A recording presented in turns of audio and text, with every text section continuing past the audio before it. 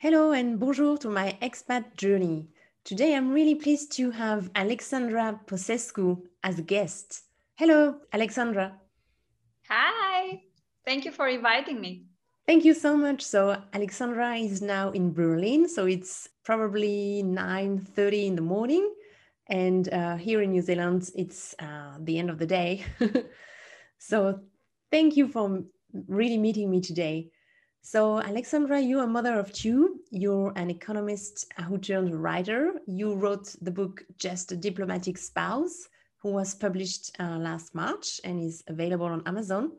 So, it's the story about your story as a wife of a diplomat from Romania. When I read the title of the book, I definitely thought, oh, I would love to have you on my podcast to share and about your book, about your experiences, etc. I really enjoyed reading it. It brought me back to my place of heart, Europe, especially Berlin. My mom's German, so it touched me a lot. And so let's roll. So, can you let us know how your journey started? Well, actually it started a bit long ago because I've also been an exchange student in the USA when I was in high school. So this was basically the first I don't know, longer trip abroad, if I can put it this way, so or intercultural experience, and it was the most difficult one, I would say, because I was coming from Romania, which was a free country, but it had been under communist regime for a long time before. So I had lived for the first 12 years of my life in a completely different world. So we weren't allowed to travel that much. So after that, the cultural shock was quite big, and the differences were enormous. Of course, nowadays they are not so big anymore, but imagine 30 years ago was a completely different story. So this was the first one. And then after I married my husband, who is a diplomat, a career diplomat, we started traveling. And I saw this from maybe another perspective, because when you move, for example, when you are in high school, or it's one thing, you maybe adapt quicker because you are younger, you are eager to discover people, you get a lot of friends already when you go to school, so maybe the integration is easier. But when you move as I did, as a diplomatic spouse, and you don't have any friends anymore, you don't have a job, you have to start from scratch, basically, with everything. And I would say it can be a bit traumatizing at first. You have to adapt and to learn how to build your life over and over again, and to build connections, and to be friendly and open to new people and new ideas and everything. So all these things came in time. Maybe I'm a friendly person in general, so it helped me a bit, but I certainly have to learn a lot, bit by bit, also to how to navigate through this kind of life. So, what makes a difference between an expat experience and a diplomatic spouse experience? I would say they are quite similar. And that's one of the main reasons that my book was very well received by by the expat community, and a lot of people from who live more or less the same kind of life that we do. They wrote to me and they sent me reviews or feedback, and they said that they enjoyed and they recognize themselves in some parts of the book. Besides that, okay, we move maybe not as often as some expats, because I discovered that there are expats who move actually quite frequently, so more than we do. So I should not complain about that. But above all that, in the diplomatic world, there is this kind of diplomacy is very hierarchical. So maybe people from outside don't know this. So you also have to have this in mind. So it doesn't matter. I mean, it does matter, of course, that you are the wife of a diplomat, but it matters also what rank your husband has. So what kind of diplomat he is. Really? So it's not like for expats in general. Does it really make a difference? Yes, it does. And can you give us example? Meaning that, for example, if you are the wife of an ambassador or of a higher ranking diplomat, you would certainly get a lot more attention that than when you are like at the beginning of the hierarchical level. So it really makes a difference. And it's if you don't know how to cope with that, or if you don't know what to expect at the beginning, it might be a shock, because imagine that, for example, you are in your country, you have a career, you are you have some established relationships already, and then you move with your husband and you have to reinvent yourself, and also you need the recognition of the diplomatic circles. And this comes, of course, everybody knows that you are the wife of somebody from the embassy, but it really matters. I mean, let's be honest, it really matters which one is your husband. Oh, wow. Okay. There, or wife, because actually I'm just in the process of writing a new article now, and it's about this theme. I mean, the difference and the increasing number of women who are involved in diplomacy, and the different reality of being a male spouse. So because although we are in the 21st century, I think people are still not very accustomed and prepared to greet the male spouses the same way that they would do with a woman. So it's still kind of a prejudice there. So, but anyway, so if you know how to, sorry. So you mentioned that you didn't know what to expect. So was it your case? At the beginning, yes, because when we moved to Vienna, for example, my husband was not at a very high hierarchical level. He was not at the beginning, but still not very high. So I wasn't aware of all this. So I thought everybody's equal, okay. Which is not true. But you learn from your experiences. You learn how to deal with it and how to make the best out of it. So this is one of my advice is, maybe it sounds like a cliche or something, to make the best out of it, but it's really important to take the situation as it is, and to acknowledge that you cannot change some facts. So you just have to deal with it and to make the best out of the situation that you are in. So at one point. Yeah. So it's creating acceptance. Yeah, in some, I mean, it's not like, okay, you resign or you you think, okay, that's it. No, you don't give up. You don't give up, but you accept. Yeah, right. I mean, you always have to try, if you want, of course, to find ways to develop yourself personally, to maybe find new hobbies, new interests, new areas where you can contribute, new groups of people where you could be of help, or they could help you, because it's also one lesson that I've learned, especially when I moved to Berlin, because for me, Berlin at the beginning was a little bit more difficult. And one of the lessons I've learned was that you always have to find groups that you belong to, or something outside your family. And so, okay, you have your support of your husband, you have your kids around, or but you need to have also something of your own outside of this. So I don't know, go volunteer, go do a class for something, exercise, learn a new language or whatever, paint, whatever it might interest you, but find people with the same interests, and find a group that you belong to. How did you learn that belonging is so important?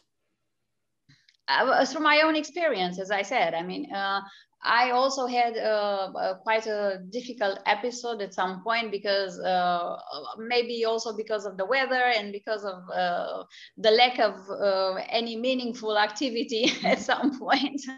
Because I really struggled at the beginning to fit in and to find groups, as I say, with the same interest. And I'm always interested in volunteering. And when we moved to Berlin, it was quite difficult at the beginning to find something to do in this field. And it took me about a year. So a year is pretty long. I mean, when you are trying, and I sent a lot of resumes and I barely got any replies. And it was a little bit disturbing. Eventually I started to work with UNICEF, but it was like a year after we moved. So the first year was quite difficult. That's why I say, I mean, when you go through some experiences, you learn the best your lessons. When you hear them from others, okay, maybe you listen to them, maybe you not, maybe you think, okay, they are overreacting. Or I also sometimes I heard, sadly, but true, I heard some comments from others who don't know this kind of life, and they never lived abroad, or they didn't have to relocate so often as we do, and they always assume that it's not as difficult as we say it is. And maybe we are like complaining too much, or we are maybe too spoiled, or yes, so they are judging from a place that they don't know, from outside, not knowing exactly what it is about. So you said in your book that one of your mistakes was to comparing your experience, especially when you arrived in Berlin, because you loved so much your life in Vienna. But if we step back, can you now analyze why it was more difficult when you arrived in Berlin than in Vienna? Because we might think, oh, it's your second round, so probably you're more experienced. So why especially was it so difficult? I would say that any new posting is completely different from the others. So I mean, of course, maybe it helps that you get more experience, because you maybe know what to expect, how things are going to be done, or what you should do from the beginning, what mistakes not to make again. But every posting is really different. So to compare the two of them, it's never useful, because first of all, I think the human mind works this way. You always remember only the best parts, so you tend to forget the, the negative ones. So you'll always think about the past. Oh, it was so nice. It was, everything was perfect. And now look where I am. Or so this is, I think, one of the mistakes that I've made. So I try to compare at the beginning the two cities, which are like very, very different, I could say. I mean, Vienna is I don't know, more, let's say, aristocratic, but Berlin is a metropolis. So Berlin is really, really big. And now after 6 years here, I can certainly appreciate its advantages. So you can, I also wrote in the book somewhere that you can be anyone in Berlin. You can do anything. So it gives you a lot of opportunities. So especially for an expat or a diplomat who wants to do something more, there are a lot of alternatives. And I think there are more than Vienna. But I don't know, maybe to me personally, Vienna suited me better, I don't know, at a personal level. So maybe I resonated better with the people, or you know how it is. So it's a different approach. But this is one of the advices that I give everybody. Don't compare people, especially from an intercultural point of view. So it's like somebody might expect that, for example, Germans and Austrians are not that different because they speak the same language, which is not true. Which so is they not are true. Like two different countries. But anyway, so when you move to another country, you should not judge anybody also. So it's like, don't come with prejudices about people, about places. Don't listen to cliches, which are a lot everywhere. Not all of them are true. So most of them are actually false. And you discover them just by experience. So you have to take your time. Take your time to understand people, to really know the place, and then form an opinion and say, okay, I like it, I don't like it, it has benefits or not. So So at some point you reflect on in your book about the word sacrifice. So you mentioned that it's probably too strong. So how would you call your experience? Yeah, I don't like the word because I really think it's strong, and it's like when you say I sacrifice my life for somebody, or it seems very like it sounds heroic or something, which is not the case. But there are parts where you have to give up things, people, places, and it's deeply emotional, especially the part where you have to leave a place. For example, the part where we are now, because we are about to move soon from here, it's really emotional, because it doesn't matter how great you found the place. You of course you found people that you will be fond of, and you will not want to leave behind. So it's really, really difficult all the time. It doesn't matter where you go. On the other hand, you have to, I don't know, to put like in a scale, you know, to see, okay, what I've earned out of this experience and what I lost. And if the result is benefiting you as a person and your development for the future, I think it's worth it. So it's not a sacrifice, but of course you have to be aware from the beginning that you will give up some certain things, that and you have to see how important these things are to you, if you can give them up or not. So did you give up on something that was really important for you? You mentioned trying to be volunteering because you loved that, and it was difficult for a year. So how did you manage to take that part on board and not give that up? I guess you just have to take one day at a time. So because I've learned throughout my life that all the things that proved to be the best choices for me, they just happened. I mean, when I tried to force something, it didn't happen, or it proved later that it wasn't the right match for me. So I think this is a very good approach in life. When the right things which are meant to be for you will eventually find a way to come to you for sure. And just the latest example, or one simple example, is how I became to how I started to work with UNICEF, because I told you I didn't get any reply, and I had written also to UNICEF, by the way, so it was a very long list of NGOs. I hadn't got any replies, and I started to look for other things, and I registered for a program which was done by a university here, an academy, to study cultural diplomacy. And I enrolled in that, and it was really, really interesting, and I really liked the subject, and it's an old passion of mine, so it was a perfect match. But at one point, all the students from this class, from this program, were required to participate in a conference, which was in Berlin. And at this conference, one of the speakers was somebody from UNICEF.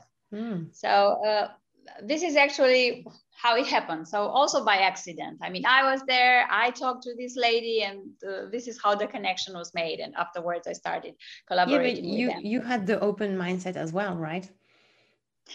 Yeah, but it's like, okay, you, of course, if you just wait for things to happen, they might never happen. So you don't have to be desperate, but also not to be too relaxed and just wait for things to just come to you. It's like, you know, it's that anecdote with somebody who's praying. I think I saw it in Eat, Pray, Love or somewhere. And it's like, oh, please, God, let me win the lottery. Let me win the lottery. And in the end, God answers, okay, but please go and play. So it's the same. So if you just wait and pray for things to happen, maybe they might never happen. You also have to help them. So you have to try to make things happen for you. So let's talk about now uncertainty, because that came a lot in your last chapter. Because at the time you wrote the book, you didn't know if you were leaving Berlin or where will your next posting be, especially with this time of pandemic. So how do you deal with this uncertainty? I guess this is like a constant thing in our life, when you are in this kind of diplomatic world, because you cannot possibly know where you are going to be in a few years from now. You cannot make long-term plans for sure. And just for example, I mean, last year we were supposed, I mean, we were thinking that, okay, we are moving, then we didn't move. Now we are moving, maybe in a year or two, or who knows, we will move in another country. So you never know exactly, okay, I cannot say in 5 years I will do that, because I don't know where I will be in 5 years. So you learn to adapt your expectations also, and to maybe to live more in the present, which is a very good advice for everybody generally. I also wrote there at some point, because one of the great quotes that I think it's really good, and I try to follow it, is like, enjoy life today, because tomorrow is never promised. So it's true. I mean, nobody knows what happens tomorrow. So make sure not to regret today and what you've done today, that you lived it. And another thing that I read somewhere, and I think it's so nice, it's like, enjoy today, because you will never be as young as you were today, which is also true. So so that has become your motto. Yeah, because I think it helps you see and appreciate the things that you have in life right now, and to appreciate today and the present, and to be present.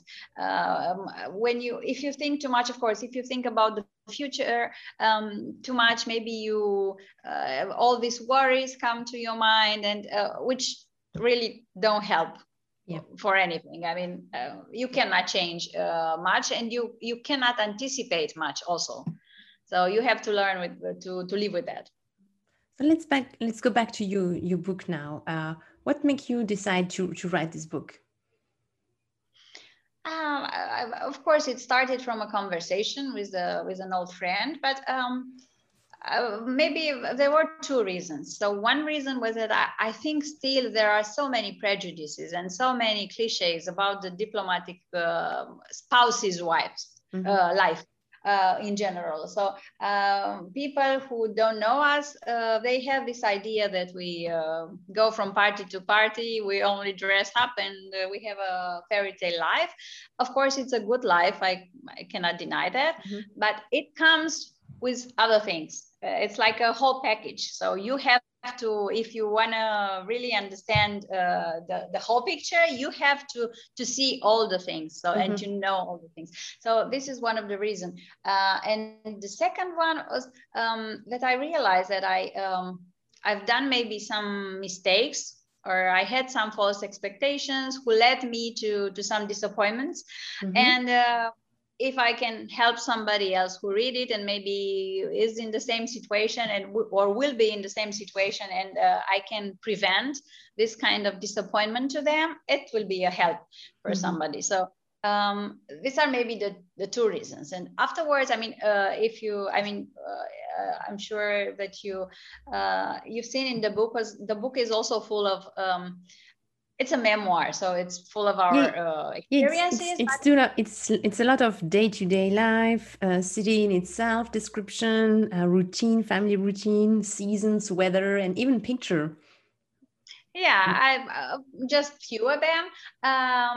The thing is that I wanted to picture that everyday life, but with all it is in it, also with shopping, also with traveling. Also, this is how life is. I mean, it's not only a fairy tale. There are also like sad stories or maybe sad moments.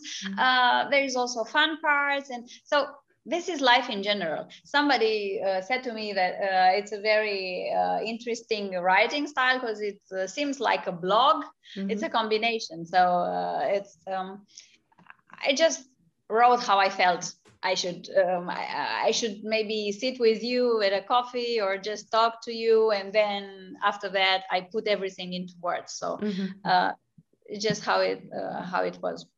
Nice.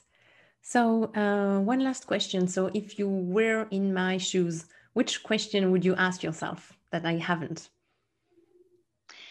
Oh, it's a tricky one. Yeah, I know.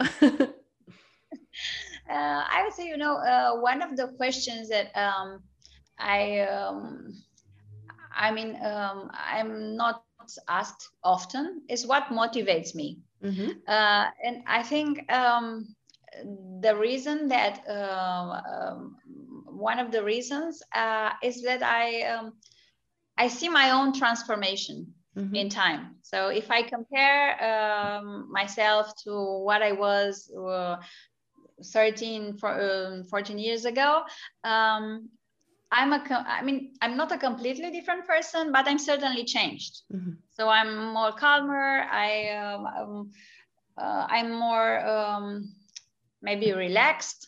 I don't worry as much as I used to. Friendly I was before, so I wouldn't say I changed that. But so it's a transformation who I think couldn't have come if I was to stay in only one place, Yeah, for sure. Mm-hmm. So it's the result of all this moving around. Mm-hmm. Nice. So your next destination is in 2 months. You're going back to Romania, right? So how are you Yes. preparing this returning trip? Um, on one hand, actually, last night I got this question about, have you started packing yet? And I said, no, I don't do this because I hate, first of all, I hate to see my house full of boxes. Mm-hmm. So I hate this. And that's why that's the reason why I do it on the last minute. So just 1 week before, or maybe 2 weeks before, but certainly not more. And the minute that I arrive home, I try to unpack everything as soon as possible. I mean, last time when we moved, it took me 3 days to unpack the whole house and put everything in place. So I was quite quick, of course. When after years and years, I'm not sure that I will be as quick anymore. But I hope to be as fast as I was.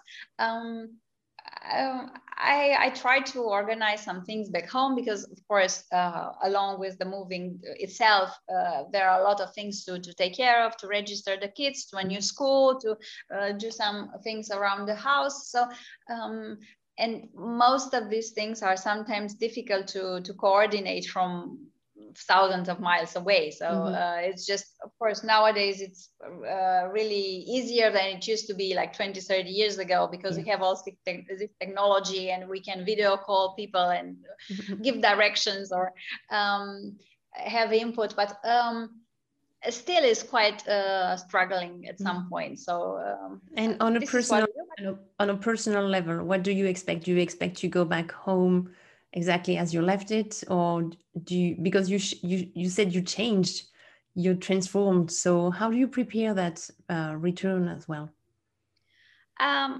I also said about it. I think I wrote it also in the book, but I've talked to people in general about that, and it's also a misconception. I think when you assume that, okay, when you go back home, it's going to be a lot easier than going abroad somewhere else, which is not true. Because which is not true at all. Yeah, even if you repatriate, you are not the same, as I said. And also the people that you find there are not the same. So they changed also while you were back. And even if you keep in touch with people, and we try to keep in touch with most of our friends, and every time we go back home for a little while for a holiday or something, we try to meet everybody.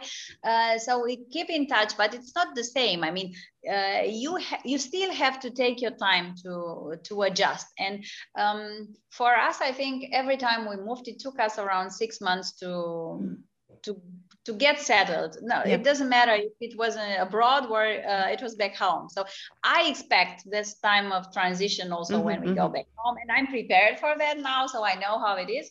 So I will just take my time. And try to enjoy the family, try to enjoy the friends, try to enjoy maybe more freedom. I don't know these days, to enjoy my garden. And so I will try to focus on the good things. And I think this is a good approach usually in life. So try to just to focus on the good things. And just one last thing, I wrote, I'm doing a series of interviews with other diplomatic spouses for a magazine that I write for. And I interviewed this lady who is a painter. She is a diplomatic spouse, but she discovered this passion. She's also a psychologist, but she paints very beautifully. And she entitled her collection "Things That Bring You Joy." And I thought it's such a nice title. And she told me the same thing. I mean, she's thought about this title because she said, yeah, okay, in life, you have to focus on the things that bring you joy. So you don't concentrate on the negative part. If you want to have a meaningful and successful life and relaxed life, you have to focus on the good and on the things that bring you joy. So I try to do the same. Oh, nice. So that would be our last word today. So thank you very, very much, Alexandra. Thank you. Thank you. It was a really pleasure to talk to you. Thank you. I just give you the name of the book again, which is Just a Diplomatic Spouse. So thank you for our audience listening today. If you liked this podcast, please share it or rate it. There are plenty more to come. Stay tuned. And in the meantime, I wish you a nice evening. Bonsoir.